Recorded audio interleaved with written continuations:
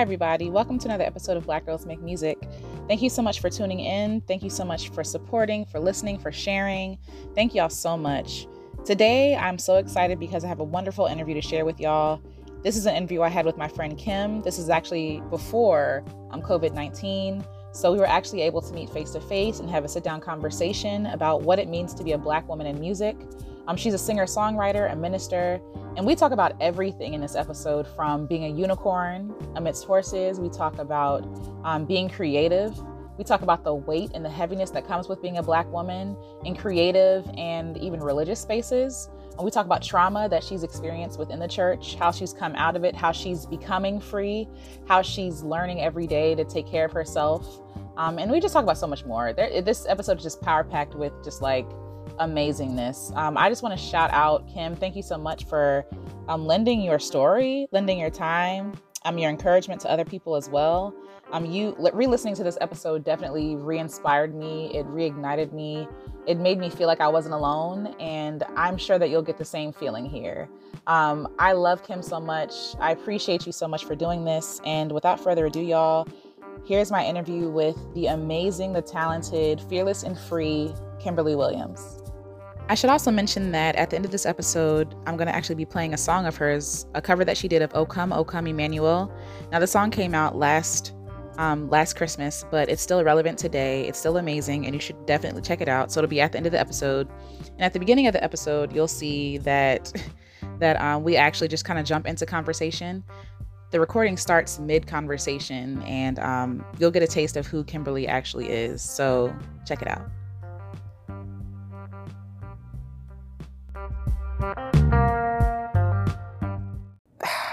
So there's this whole thing about how, like, when shoes first came into play, because, like, we used to not wear shoes, our feet were feet. Mm-hmm. So grounding is when you put bare skin to soil or grass, and it actually has healing I like components, doing that. Yeah. which is actually, it's like a legit thing, because, like, your equilibrium, like, that's why they tell you when you go to a new place, you're supposed to put your feet in the bare grass, because then your body will shift to their time zone. It's a whole thing. And it's been proven, like, scientifically, so it is a thing. Yeah. But people just don't really do it. Yeah. So, but hippie people and, like, vegans do. So I've done a couple of times, and it's so healing, because all of a sudden the dirt, of course, has minerals, and your skin absorbs minerals anyway. Mm-hmm. So there's that.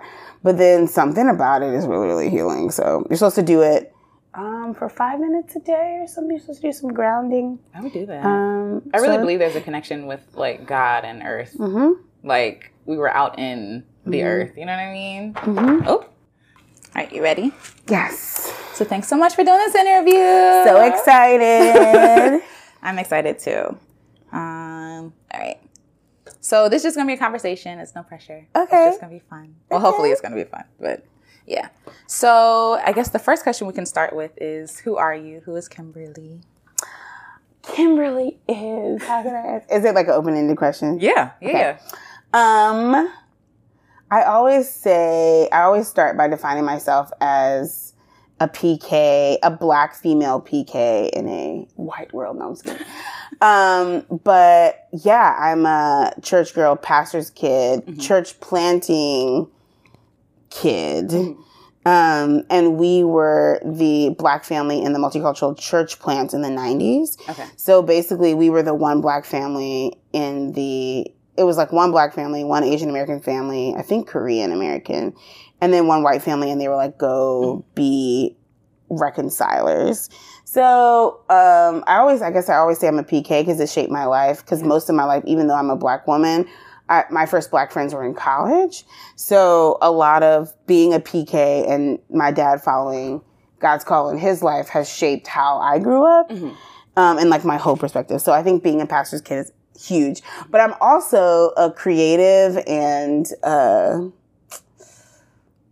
reconciler, a bridge builder, a musician and artist, a cat lover, I'm obsessed with cats, and a unicorn enthusiast. I believe that unicorns are real, and I have a whole theology on unicorns. Okay. What is a theology? If you don't mind sharing. Or just a piece of it. So for me, I think unicorns have wings. Okay. Okay. So one, I think unicorns exist. Okay. I think that I will have one in heaven. Okay. I think that the unicorn represents the Holy Spirit, and it's a mysticism. Like, that is a thing that's like been studied. And even if you talk about, like, there's some verses in the Bible where some of the beasts are considered unicorns, and they are like the rambunctious beasts that surround the throne of God. So, but can I prove that? No. Did I go to seminary? Yes. So it's kind of like, so if God was like, nah, you made all that up, I'd be like, okay, it's cool. Okay. Right. But I just love unicorns. I also love that they're mystical creatures and they can be whatever you desire them to be, and they can change into whatever I didn't know that. you desire for them to change into. My unicorn has wings. I believe that unicorns have wings. Some people say that's a Pegasus. That is a lie. Pegasus also have wings, but unicorns can also have wings because unicorns can be anything. Okay. So why would unicorns... Why wouldn't they have wings? Yeah. That just doesn't make sense. I think my unicorn is also translucent. Okay. And I don't know if it's like iridescent or like, but like when you blow into a bubble, you see like blue and silver and pink. Yeah. That's how my unicorn looks, but it's also translucent. So you can see completely in it, but it can also look like everything around it. Okay. And I believe that I'm a unicorn in most of the places that I go. Okay. Unicorn in a room full of horses. It's just the truth. Wow. And my wings get in the way. My horn gets in the way. Yeah. So, but Let's talk about sometimes that, I tuck my wings so that no one can see them. Yeah. But they're there. Yeah. Yeah. It's so many things. Sometimes I get made fun of because my horn is so apparent. But it's like my best feature. So like, I have it's a whole beautiful thing. Yeah, yeah. But yeah, I love unicorns. And I think that my cat will be in heaven with me, but that's a whole nother thing. Because I think that God sent me a therapy cat, and I think that it could potentially have, dare I say, the spirit of one of my animals in heaven. So that's just, I'll keep going. It'll just bring it back. But also, if all these things are not true, and God's like, you suck, then it'll be fine. Why would he say that? He'd be like, you made that up, but it's cute. It's fine. I really like that, though, when you're talking about how you feel like you're a unicorn in a room full of horses. Like, so in what spaces do you feel like that? Everywhere. Okay. The only place I don't feel that way, well, I guess I would say everywhere. I think everywhere. The only place I feel safe to be that, though, is probably in my marriage, which I think is crucial because I had never planned on getting married, but I'm so glad that God sent me Cameron because he's the best husband. He's a horse that realized I was a unicorn and then went out and made really raggedy wings and put them on so I could feel like I wasn't by myself. So that's, I love him so much. He's the best. And then sometimes when my horn gets in the way, he'll just he knows how to duck out of the way so I could still be myself. But he's still a horse. Yeah. So what does it mean? Like, what is the difference to you between like being a unicorn and being a horse? I think, I guess I would say horses are not, because horses are also not ordinary. They're unique, like kind of like zebras. Like there isn't one zebra with the same stripe. Yeah. But I think horses to me resemble fascinating and uniquely different people, but who have all decided to conform to a general idea of what being a horse is. Okay. And unicorns are in the horse family, but they're not. A horse is not. The title horse doesn't contain them into that being their only thing. Yeah. And it's like horses can. There are certain things that horses do or that horses should do. Unicorns can do that, but they also lean into the other things that they can also do that go beyond what they're expected to do, or even what they were on the surface created to do. I just feel like, I don't know if that's no. It does answer the question. So I'm just like, I'm a unicorn. And I feel like unicorns are also not afraid to live into their weaknesses or their abnormalities, and horses are. Like, they don't even want to discover them. And I think, yeah, my wings get in the way a lot, but I can fly. You know, so I think that's beautiful. That's like, yeah, I love it so much. I want to get a unicorn tattoo so bad, but I'm afraid that God will hate me if I get a tattoo. So. What? This idea that God so would like, hate you. I have this, I'm like, oh God. I'm like, oh yeah, I have this whole theory. I have this whole theology on unicorns, which is not heresy, but apparently getting a tattoo is so weird. No, I don't know. I'm a little legalistic, and I think that's because of my PK roots, but and because I'm a classically trained clarinetist. So like before I did any kind of like worship or even vocal music, which I swore off as a young age because of trauma, which is a whole nother story. But I think when you learn classical music, it's all about the box. Okay. So like I remember I wanted to do jazz, and my teacher was like, great, after your third year, like after you learn all of like Mozart and Beethoven, after you learn your scales, after you learn the rules, then you can break out of the box. And so you're always aware that a box exists. Yeah. So I think like, and also like just with church, where I knew what it was supposed to be, but I always knew what my dad's heart was. And then now my heart is for it to be like, I knew that in the 90s or even now, like church is still segregated between like race and class and custom. But I know that God sees outside of those boxes to this like Revelation church where it's like every nation, tribe, and tongue. But I'm aware of the box, and it's hard to not be aware of the box. And I feel like the courageous times are when you're just like, screw the box. But I'm always like, oh, but there is a box. And there's people who think the box is it. Yeah. And most of them are the people that I work with or I love or I lead. And so. Do you think the box can be like imprisoning? Oh, it's extremely imprisoning. Yeah. The box is like the law, which is legalistic. But the law is also given from God. So like, and the Bible says that nothing can be added or taken away from it. So it's like, yay, Cleo. So it's kind of like the box is suffocating, but we also can't demonize the box because the box is actually there to create a foundation of structure. So it's just like this love-hate relationship. But yeah, it's definitely a prison sometimes. Yeah. You mentioned before that you're a reconciler. What does that mean? I'm someone who believes that God has a plan for everything that was broken to be restored. So in my context, I try to do that specifically with like race and class within the kingdom of God and outside of the kingdom of God. And I also am like, I just also have this theory that, I don't know if it's a theory, but I also believe that like physical healing or like the miracles of the Bible can still be happening. For sure, yeah. We just don't have, I don't know if it's that we don't have the faith enough we either don't have the faith enough to believe it, or we don't create the spaces for it to happen, or we don't set ourselves apart in order for those things to happen. So it's either like this kind comes out with fasting and prayer, and like you can't just be like out here doing whatever and then like try to, you know, and not in a legalistic way, but in just a like, I can't expect to lose 30 pounds and eat donuts every day. Like it's like, I'm like, it's not being legalistic. It's just the facts of like, there are some things where like, if I want to be like healed from depression, I can't go to my same vices. I have to either try, like legit try Jesus or not.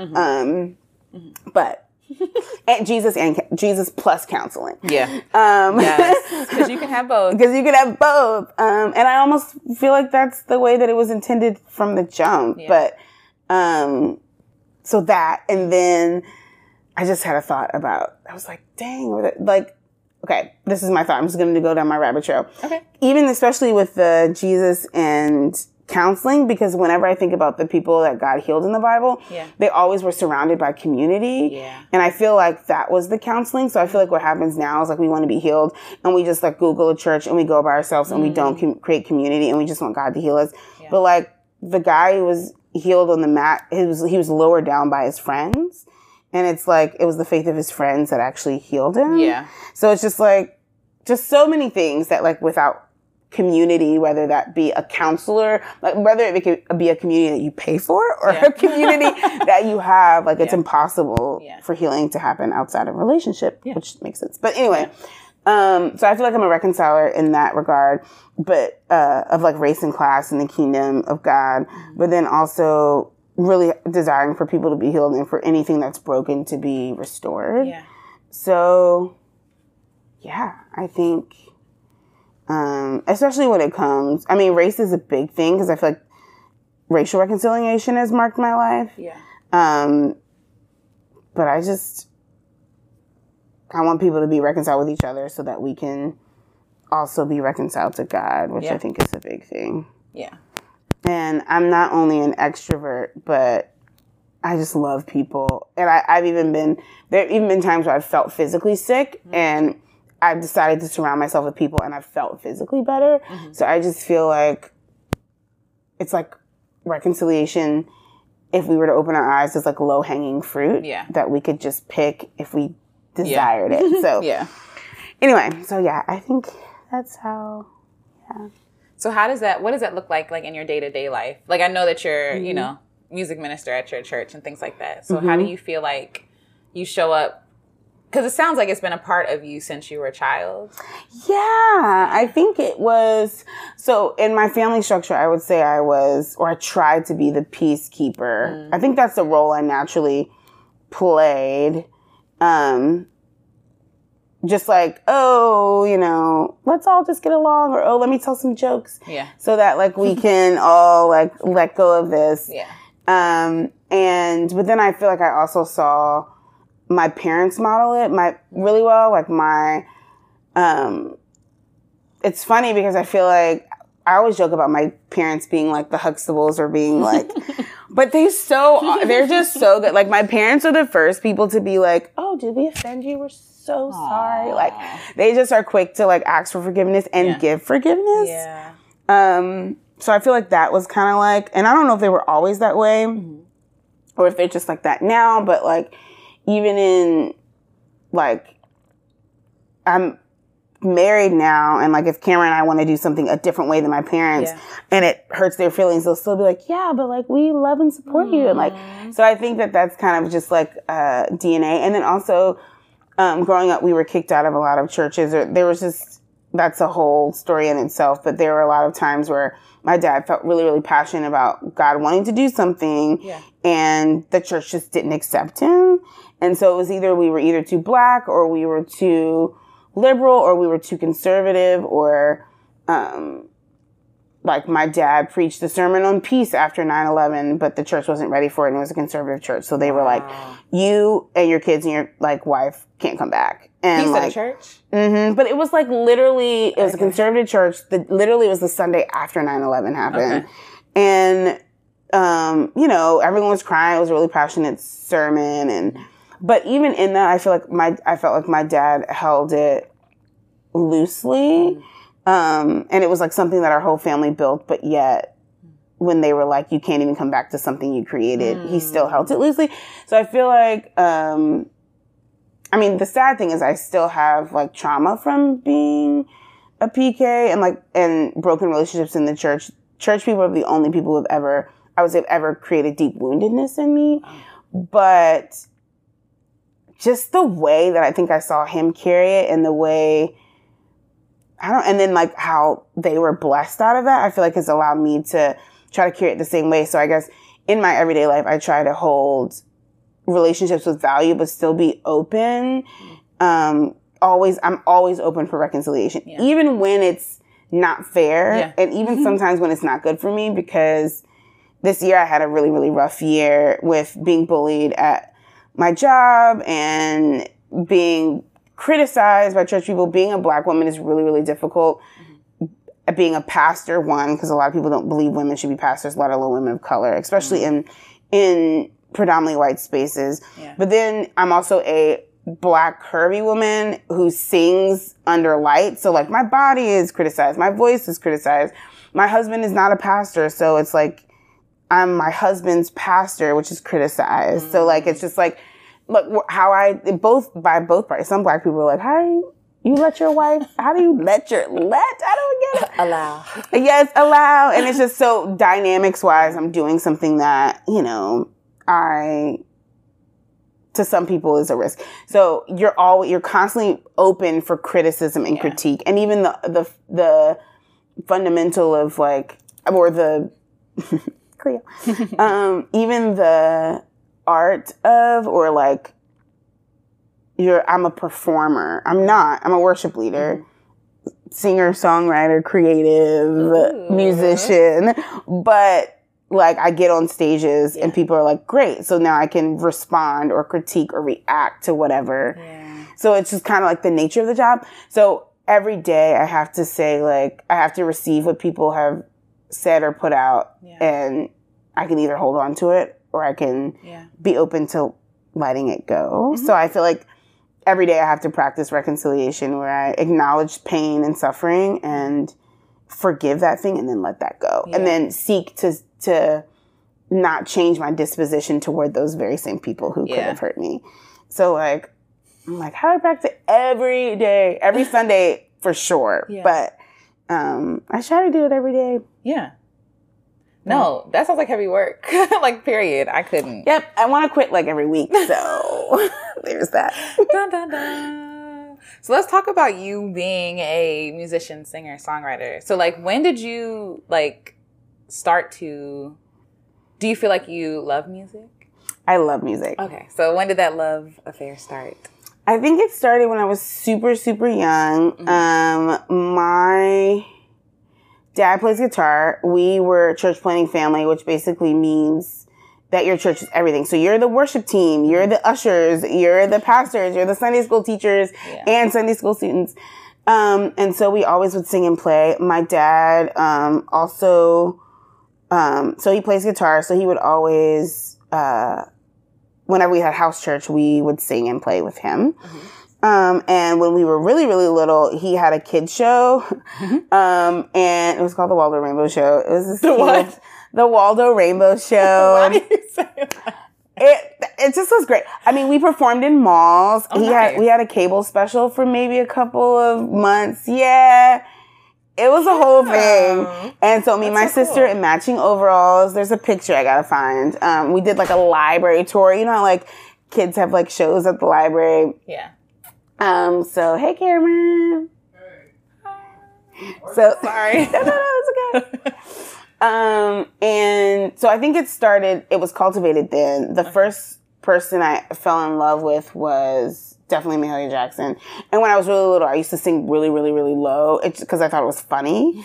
And then now I'm kind of like more of a, it's just funny because now I'm like a tenor in a group. But I just used to love like dramatic music. So I loved it as a form of expression. And then, when I started getting like really, I guess where I was like, I love this for myself. And my parents realized, oh, maybe she like actually likes this, was probably in 4th grade. I wanted to play clarinet and I really wanted to play. So like I would got one for like Christmas and like that's all I would do. So then they were like, okay, maybe she actually like likes this. 'Cause instead of playing with other things, she's playing her instrument a couple hours a day. So I think that's when I was like, oh my God, I'm obsessed. And then, started competing and getting into school because of it. So that was like a thing. And then I also love to sing, but I got bullied in high school around singing. So I played this part and it's funny because I sang much like I sing now, like loud and like, but it just wasn't, it was outside of the box. And expressive and black and like now it's, I guess cultivated and like trained, I guess you could say, but then it wasn't, but it's the same thing. Like it's just the same thing. Yeah. But just probably more pitchy and less, cultivated. And I remember it like it was yesterday. I was in class and it was time for me to like do my part, sing my part. And I sang like much like I sing today, and my teacher was like, never again in your life should you ever sing like that. I never want you to make sounds like that ever again. Make sounds? Yes. And I was just like, oh, I'm so sorry. And I'm like crying. I run in the classroom crying. She doesn't consult me or anything. And the crazy thing is, I feel like it was like a God moment, because I remember thinking like that was so specific and like mean. Yeah. And I do think that like, for me, like faith and the spirit and nature, everything's like so connected. Yeah. But like, it's kind of like the fact that I can remember the day I became afraid of the dark. Yeah. I feel like some things are, principalities and powers that even are against us at a young age, for sure. Where I'm just like, that was a specifically dark, evil moment. Why was it so dark? And but anyway, that happened, and I was just like, oh, I should only sing classically, like this, like what I do is just not accepted. I'm already good at clarinet. I'm already getting into schools. I should just never sing again. So I vowed never to sing again. Wow. And so I didn't sing for like 3 years, and singing wasn't even my main thing. It just was like, a fun thing. So all the way through college until but I still had a love for music. So I was still like competing on clarinet. I was still like, like auditioning. I think at that point in college, I was even going to New York to try to take auditions and like compete. Yeah. And, but then I found my first Black friend. So I think that's where the healing process was. I went to school, made my first Black friends ever, which is a whole nother thing. But I think being the only Black person in multicultural spaces, you are it. Yeah. So you don't really, I didn't get the Black church experience that I'd hoped to get or that I desired to get, which is also a grievance. But now retrospectively I see, because God was like, I gotta like teach you how to do this now, because the rest of your life is going to be this. Yeah. And we'll just like fill in the blanks later. So even now with my Black friends who sing like an urban doxology, they'll be like, oh, do you know this song? And I'm like, I don't know it at all. Like, I have gaps in like my Black gospel repertoire. They be like, how do you not know this song? And I'm like, girl, I didn't grow up in Black church. Yeah, if it's not. And then in college I was listening to Hillsong. Like I just am now hip to like, but anyway, but in that group, they were all going to gospel choir. So I was like, oh, I'm going to go to gospel choir. And then I got connected with John, who's my friend in MD now. And he was like, oh, you need to sing. So the first time I really sang was in his group. Wow. So that kind of like started it. But even in that, like another teacher was like, well, it looks like that singing is distracting you from, what you need to be doing here. And so I kind of gave that up and then went to college, and this is a whole long story, but no, it's fine. Then I was like, I have to stop putting all my energy into singing and doing this, because, I really need to focus on classical music and my goals there. And my full ride for school was on clarinet, not singing. So I was like, I really got to focus on clarinet. So then I felt a call to go to seminary, and I still went on clarinet. So I auditioned on that. I got a scholarship on that. Oh, wow. I went, and the reason I went to that specific school, which was in Fort Worth, Texas, which is another thing, is it was like, once again, I'm separate. I finally made like Black community, and then I'm separated again in the South in an all white traditional Baptist seminary. But there was a teacher from France who was playing clarinet there and teaching it. So I was like, oh, if I can study under him, because I was, I've been playing clarinet for, I guess, 22 years, I think. So, the next thing after college is you find a professor and you sub in for them. And so that was what I was doing and was the plan.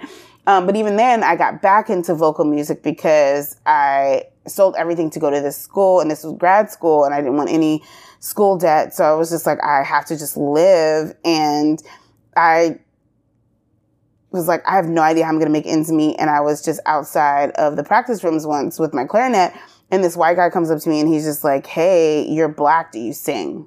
What? Which still to this day is random.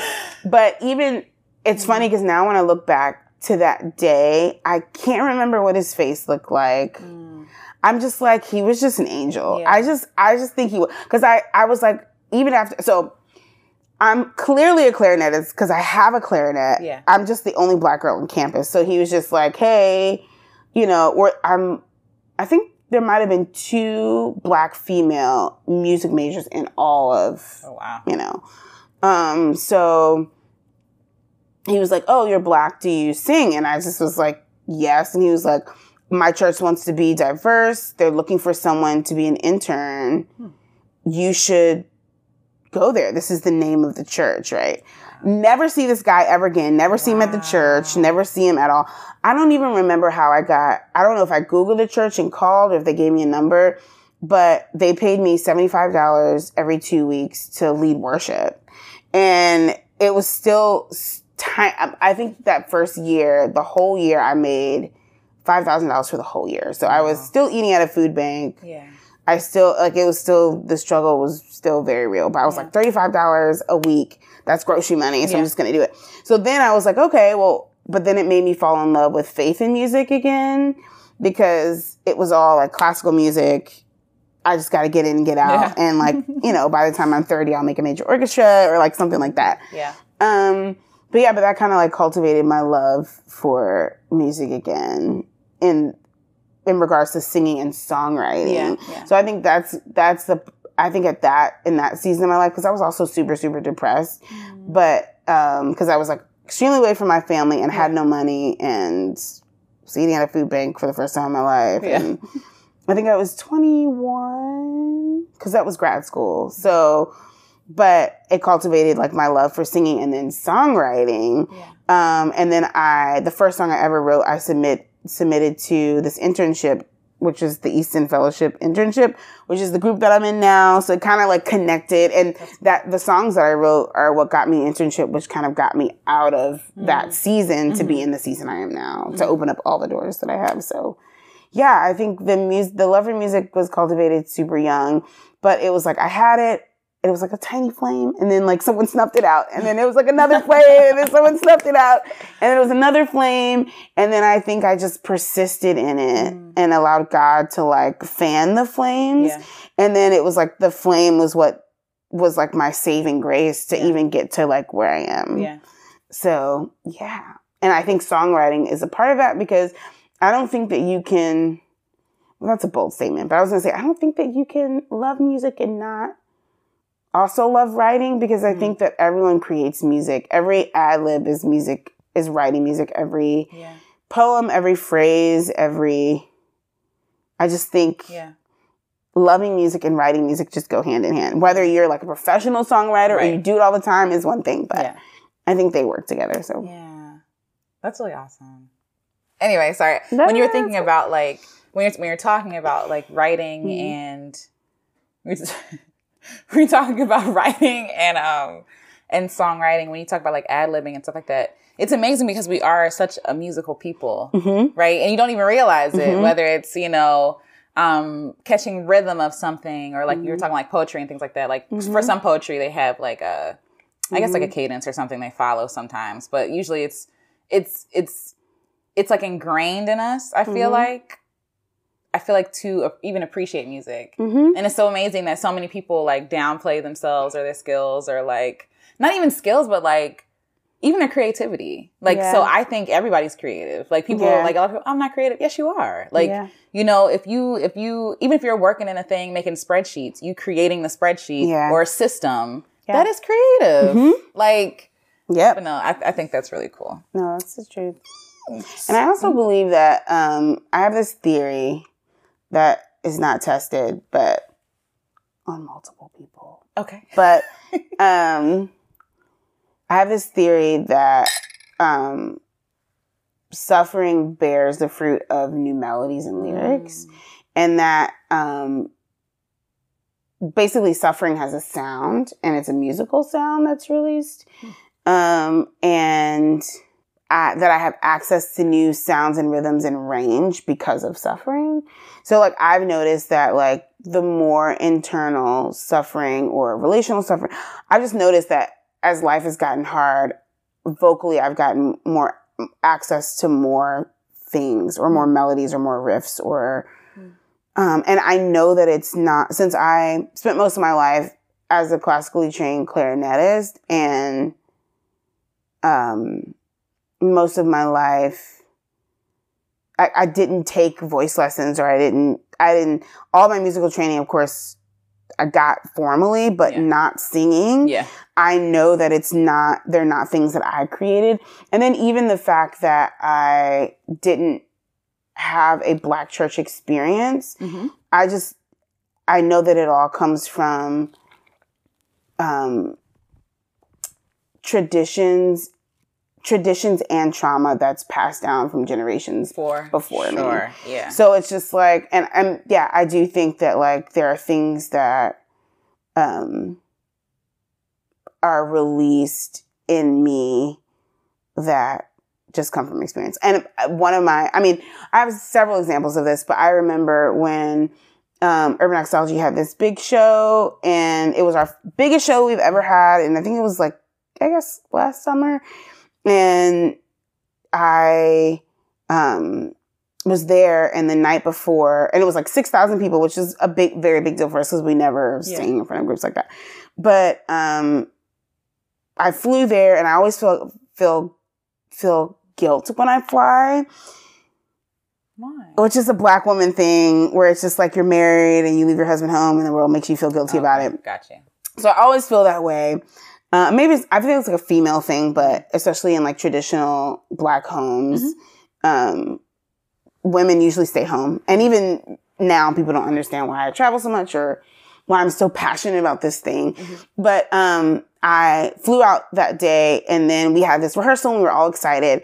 And then that night, Cameron's father passed. And I was like, what's happening? And he's here, and I'm there, and I'm feeling even more guilty. And like, I need to go home. And of course, Cameron's just like, you already have a plane ticket for like 8 hours from now. Just do the show and come home. And so, I'm thinking about, and then, Black family structure. So you're also going through the story of like his father and his father's, like whenever someone passes, you relive like their life. I don't know how to, even if you don't know it, I don't even know as much about his life, but then you think about your father's life and and so I was sitting in that all night, and the next day we were singing, and I lead a song called Purge Me, which is like this rock ballad kind of, I guess. I usually do the shouty songs, and I start singing things that I've never sung before. And how when you're in a group or when you sing a song, you're like, this is where the runs are. Yeah. This is where, but it was like off the path of a song that I've sung like 30 times. Yeah. But I know that's because when we're singing, we're not only our vocal cords aren't only vibrating. I feel like our spirit is moving and through time and space. And especially since God exists through time and space, I think there are also other things that exist through time and space. Like if God's already sitting at the end of time, in some ways I'm already sitting at the end of time with him, but yet I'm here. So it's just like, so who's singing in this moment? Is it that Kim, or is it this? Like, it's just, it's a whole, I'm glad you're following me. But, but it was one of those moments where I'm just like, I'm singing through the songs and experiences and melodies of my mother and her mother and her mother and her mother and her mother. Yeah. And when all of those people come together, this is the sound that's released. Wow. And because I'm experiencing something that my mother and her mother and her mother before me experienced, I'm now tapping into the sound of what happened. So like, as I get married, I feel like, or at whatever life experience I go through that connects to other women or people around the world, I feel like I'll have a different sound. Yeah. Same unique sound, but like access in a different way. And so I've just experienced that. So I don't know how I got there, but no, that's fine. But I'm like huge on like, I think that suffering has a sound. It has a musical sound. Yeah. Yeah. No, I agree. So even, I don't know, like I have this thing, not that I want artists to go through pain because that sucks. But I do a lot of times feel like artists create their best music after they go through something or while they're in the midst of something. And when you talk about like ancestral things, like you think about our ancestors, for most Black people who are here in America, they were slaves. Like they got here by way of the Atlantic slave trade. And so you would think about them singing to, one, keep rhythm, but also like to uplift spirits, to communicate. Like it's just this innate thing. And even when you read scripture, like the Bible, like songs, like just songs of lament, songs of like, you know what I'm saying? And I feel like through like being, I guess, pressed or being like the real stuff comes out. You know what I mean? And so, while I'm not like, oh yeah, no, suffer because you create great art, or because I feel like some people feel like they can't create art, which is a bad thing. They can't create art until they suffer. You know what I mean? So they sometimes self-sabotage or like, you know, accept things, artists, period, like not just like musicians. So they'll accept things or like they'll create a vice or something to keep them in that state. But I think it's important to kind of lean into that suffering. And not run away from it. So. And I think that's why artists having the ability to sympathize and empathize and have compassion is huge, because I feel like our gift should be used to express not only our own suffering, but the suffering of others. And so it's just like, you don't have to create any more vices. You're already broken, trust me. Like that's, honestly, I be saying that to myself. I'm just like, look, you're already messed up. You don't need to add no other addictions or nothing to your life. You're good. And if you're not good, then the people you lead on Sunday, they've got so many stories that they want to tell. The people in your city have so many stories they want to tell. Your family, you know, has so many stories that they want to tell. So for sure. I agree with that. I'm just like, girl, you are broken enough. Don't add anything to that. But one thing I want to, you touched on your husband and how, I don't know. The light of my life. How has that been, like, navigating, one, marriage, because you said you didn't, like, plan on being married. And then, like, two, what it's like being, I guess, just like a Black woman in marriage, but also like a Black woman who is an artist who is also married. It is, thank the Lord that Cameron loves me. It's being a Black female creative is difficult. And then adding marriage to that is difficult, because I think I think it's always an issue of value and what is valuable enough, or are you valuable enough to justify what you're doing? I feel like it's usually how people approach it. So it's just like, you're Black, you are not a slave, you have the freedom to make money and provide resources. Is that really what you should be doing? I think it's always a question of like, is art or creativity valuable enough to replace another role that you as a Black woman should be doing? Especially especially you as an educated Black woman should be doing. And then especially you in relation to an educated Black man. So for me, the hardest thing is, you're married to a lawyer. Why are you not just having a whole bunch of kids and staying at home? You are embodying, you are your grandmother's wildest dreams. Why are you doing this? Like, you don't have to do this. You could just love him well and stay at home and have kids. And I'm like, well, why can't I do both of those things well? Like, why can't I love him well and have kids and pursue I'm pretty sure that's my grandmother's wildest dreams. I'm pretty sure that's real. Your dreams for me are dreams, but they're insufficient or incomplete dreams. Or not insufficient. Maybe. For me, they're insufficient. I would say for you, for me, they're insufficient. For me, they're incomplete. And also, you know, my husband, because I think that healthy marriages thrive off of encouraging each other creatively and in our careers. And so it's just like, no. I just no. You don't know me at all, and you definitely don't know my man. So, but it's really difficult, because I think, unfortunately, as Black women, everyone thinks that they can comment on our bodies and our careers and our lives. Both Black and white people and all people. So I think the hardest part for me sometimes is when I get it from white communities and Black communities. So it's just like the only person who will ever get me is a Black woman. Yeah. So that sucks. Yeah. Especially since sometimes what's frustrating for me, especially in white spaces, is I feel like white women have white men to support them in their thoughts and ideas. And I feel like Black women don't always have that in Black men. Yeah.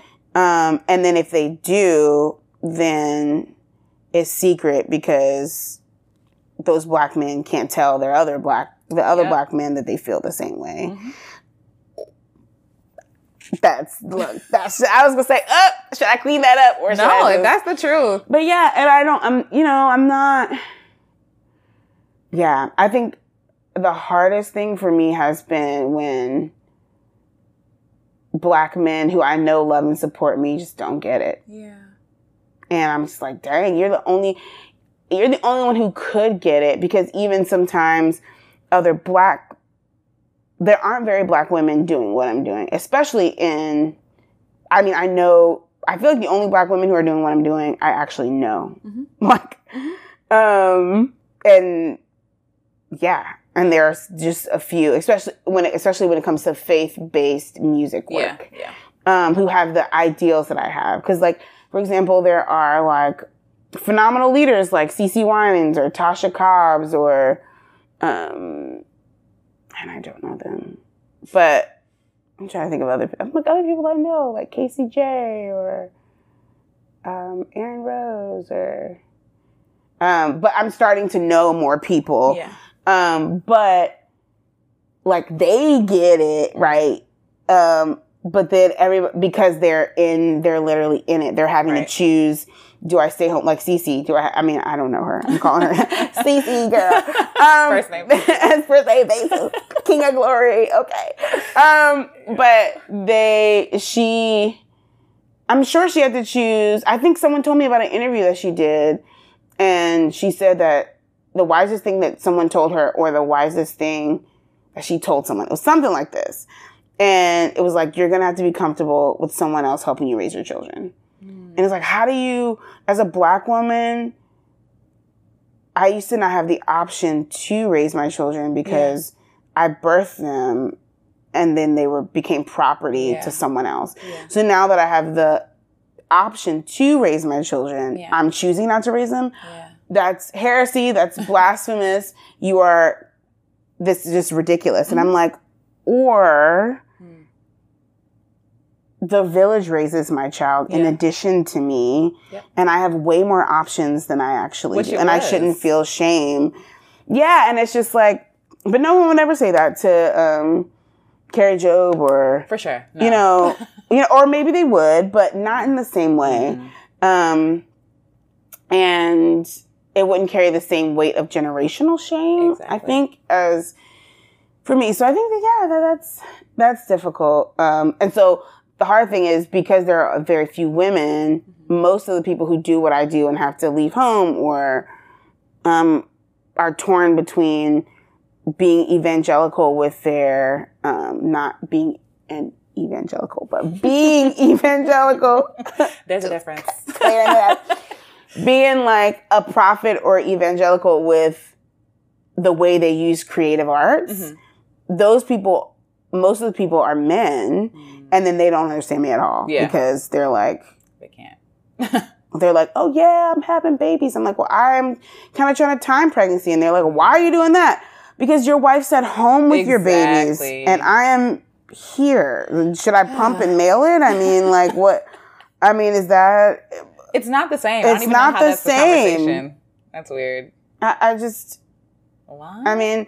and they're like, oh yeah, I get it's the same. I guess the thing that's been hard for me lately is being like, I'm not going to harbor like anger or resentment or even frustration because I know that you just don't get it. Yeah. And that's okay. Yeah. I also don't get what it means to be a Black man or a white man. Exactly. Or, well,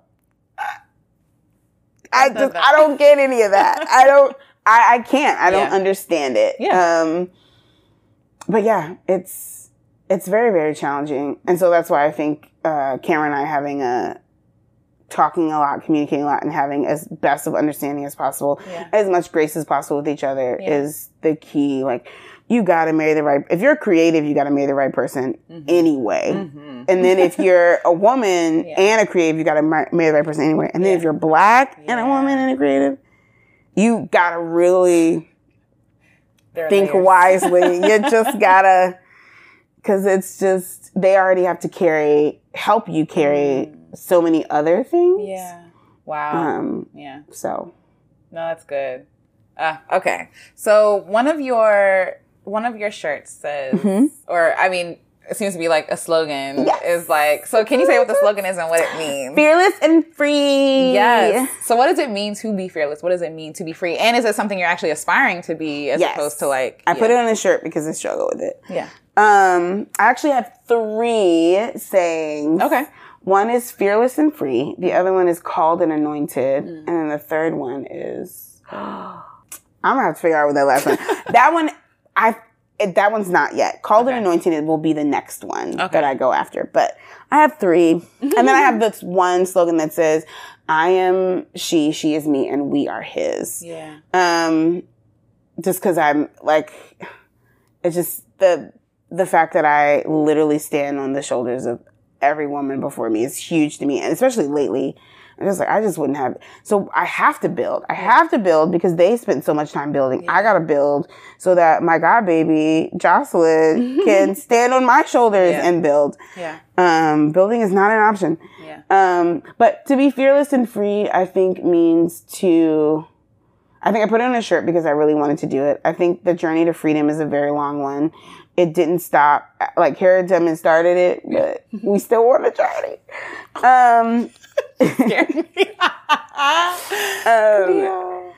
I think, really Jesus started it and we're still on the journey, to be free. Yeah. And,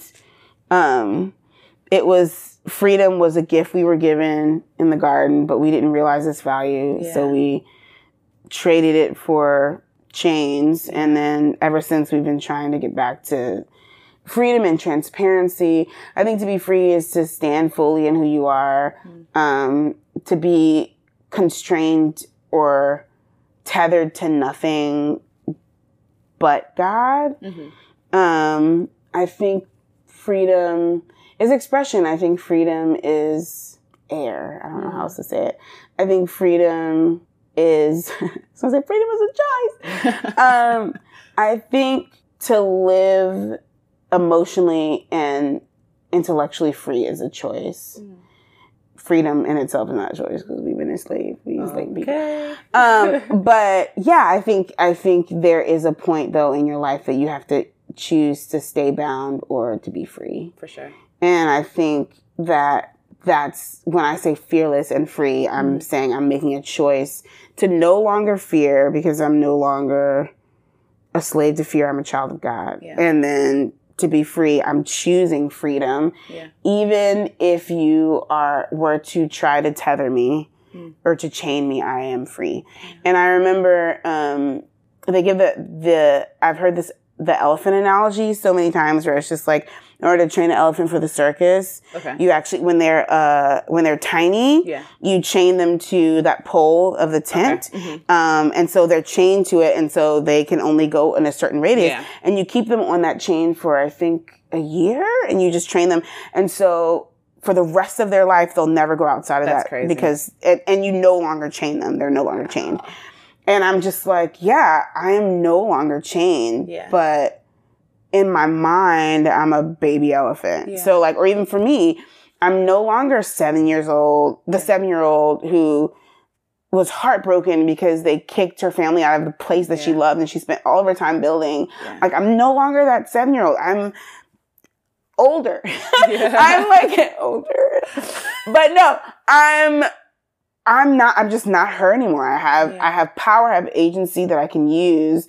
And now that I have that, I'm not going to use that to enslave other people or to chain other people. Yeah. I'm going to use that to liberate as many people and tell as many people as I can that they have access to freedom and they have the ability to be fearless. Yeah. And being fearless is operating in spite of fear, operating as if you had no fear. Yeah. And yeah, so I my whole life, I want to spend the rest of my life living fearless and free. And I think the next step to that is, so like once you understand that you're free and that you're fearless, you can also receive the fact that you are called and anointed. Like I'm called to make a difference in this life. I wasn't just an accident. Yeah. And then I'm not only called to do it, but I'm anointed. I'm given like special power, special grace to actually execute the things that I'm called to do. So, and then the last one, can't remember it, but obviously I am in my evolution of freedom. I am just not there. Yeah. No. So guys is like, don't even, you can't even remember. So what are some misconceptions you might have had or other people have about freedom? I think, the biggest misconception is that freedom is free. I think freedom was free. I mean, going back to the garden, 'cause to me, like everything goes back to, but, freedom was free, but now it comes at a cost. Yeah. And, I always, I'm an interesting kind of worship leader where like, I'm very intense. I'm realizing I'm pretty intense with my team because like sometimes I'm really intentional about representation on my team as we're trying to lean into what it means to be a multicultural church. We have not yet arrived, but, when people get to the mic and they sing, I like really timid. I'm just like, I will be like, too much was paid for the freedom that you have. You have to use it. Too much was paid. And they're like, well, what is that, man? I'm just like, your mom, her mom, or your dad, his dad, and his dad, and his dad, and his dad, and Jesus all gave their lives, their time, their energy. They opened themselves up to woundedness so that you could have this moment. Wow. You have to do something with it. You have to do something with it. There is no option. And like, I'm a little, that's what I said. No, it's okay. But, freedom is not free. Yeah. Somebody paid for it. Yeah. And then you're going to pay for someone else's freedom, that they probably won't pay for, but you paid for it. Like freedom comes at a cost. Yeah. And that's actually perfect. Because that's my next question. Okay. Like, what has freedom cost you? I feel like freedom's cost me everything. I feel like it's constantly costing me money, and by money, I feel like I say that to say freedom has cost me everything. It really has. My plan was to be a classical clarinetist, and I worked really, really hard for, I started playing when I was 7. Yeah. So it was like, that was the dream until I was probably 22, and then God was just like, oh, you're going to serve in the church. Yeah. Like, that's what we're doing. That's what all of this has been to prepare you for this. And so I feel like at that moment, and you're going to get married, which some people might have been like, great, ministry and marriage. But for me, where I was just like, I don't know if I'm ready for marriage. And this is something that I've been working on for most of my life. This just doesn't make sense. Yeah. And so I feel like in that moment, it cost me, in my mind, everything, because I had to restructure. And then, I just have pivotal moments of like heartbreak, but then also success. So I guess another one, I'm really, really close to my grandmother. I cry about her all the time. I miss her deeply right now. She passed away. It's probably been like 4 years. Yeah. But it feels like it was like last year. Yeah. I do the whole pink hair thing because of my grandmother. She was a beautician. My grandfather told her not to work, and she was like, I am working. God has given me a gift. I want to work. So I feel like I get some of that from her. And I remember she was, this is like still a hard thing for me, but it was like her last week alive. Yeah. And I could either have gone to the hospital or I could lead worship on Sunday. And I stayed and I led worship. And I remember thinking, I regret, like every day, I was like, I regret it. I miss like her last conscious moment. Like, because I was serving in the church and I'm like, God, I'm so angry because I've given everything, or like, or for me, like waiting to have kids so that I could help build ministries and like build up, 18-year-olds, or high schoolers who, then would be built up and then sent out to do other great things. I'm just like, it's cost me so much in my personal life. Yeah. But then I also remember my mom being like, I remember the day I was like, should I just come? Should I just like not, lead? And I felt like, she was like, no, like you need to do what God has called you to do. That's what we lived so that you would have the freedom to do what God has called you to do. Yeah. So like, that is where you belong. But like, I mean, and that's just like one or two things, but there's so many times I'm just like personal cost. Yeah. If I were to keep track, I feel like it just would be an endless list of personal, and sometimes you do choose self and you do choose family, but there's a list. There's a long list, but God is like, okay, your list is extensive, but have you gone so far as to give your whole life? No. Mm-hmm. So you're still good. Like, I still haven't literally given my whole life, my living, breathing life for the gospel. So I still got room on my list. Yeah. And God always replenishes tenfold. So I even think about how the job that I have now, I was working part-time at a church at first, and we were living in a townhouse in Maryland. That was our first house. And then God was like, you're going to DC. Mm-hmm. And I just was like, I can't give up. This is like, we had worked so hard to get that house. Yeah. We went so low budget at our wedding. We saved just to have that. And then now this house is like 4 times as nice. Like, actually, it's like 10 times. And, it costs us, we sold everything in the house because we couldn't bring anything with us. Yeah. We lived in tiny apartments for 3 years. And then God was like, okay, literally tenfold. Yeah. Whatever you gave up, I'm giving you tenfold back. Yeah. And not even because he had to. Mm-hmm.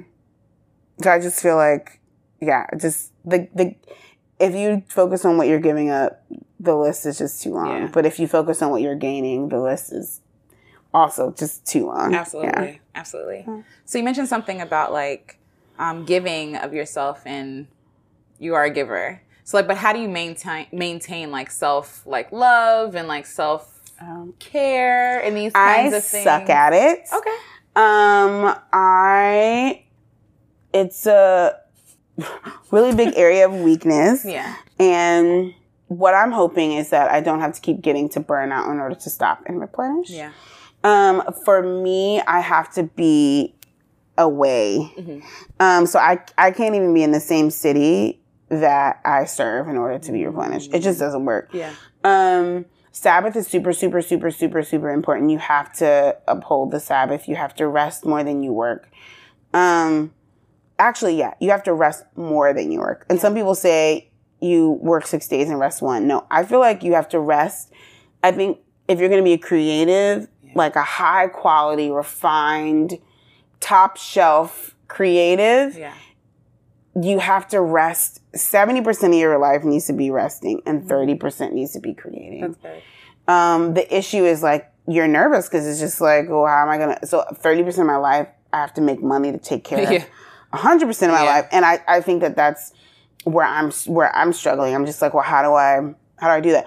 But your voice will give out, your mind will give out, your body will give out if you don't let it rest.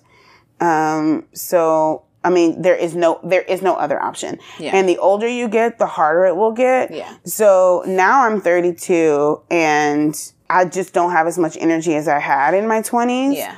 But I was talking to somebody, another wise woman who, I mean, they're like unicorns. They're like fairy godmothers that fall from the sky once a year. Because it is rare to find Black women, Black female creatives who are thriving. I mean, I don't know. I mean, I would claim that I'm thriving. I would claim that in the name of Jesus. But I mean, it's just difficult. And then if you find them, they're on their way to doing something to crush it, to like killing the game. You know what I mean? So it's just really difficult. Yeah. Because it's, one of them said, don't burn yourself out in your 20s because your opportunities in your 30s will surpass your opportunities in your 20s. And your opportunities in your 40s will surpass your opportunities in your 30s. Yeah. And so on and so on.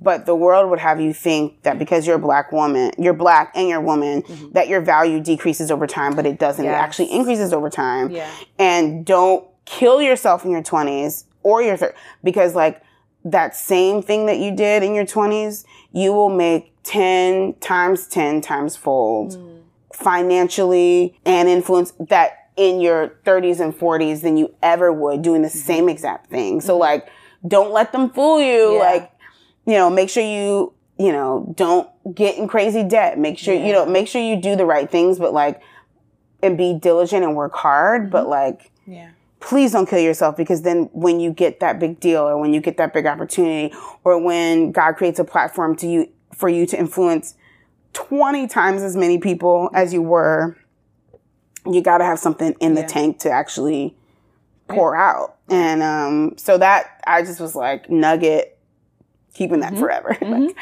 it kind of relieves a lot of pressure, right? Like, because like you were saying, like people tell you like, oh, you know, that if you haven't made it by 25, then you're not going to make it, right? And it's just like, well, dang, like that means I got to give everything. Like if I'm not good enough now, you know, and I'm 29 and I'm like, I'm about to turn 30. Like, am I going to not be talented anymore just because I age another year? It's silly to think, but like, especially like mainstream record labels, that kind of thing, like that mainstream thing. Because I told somebody recently that it's very sexist because men can get in the game whenever. Like, it's fine. If they're 45, they can start singing and then they can change their name to 2 Chainz and then just like reinvent themselves.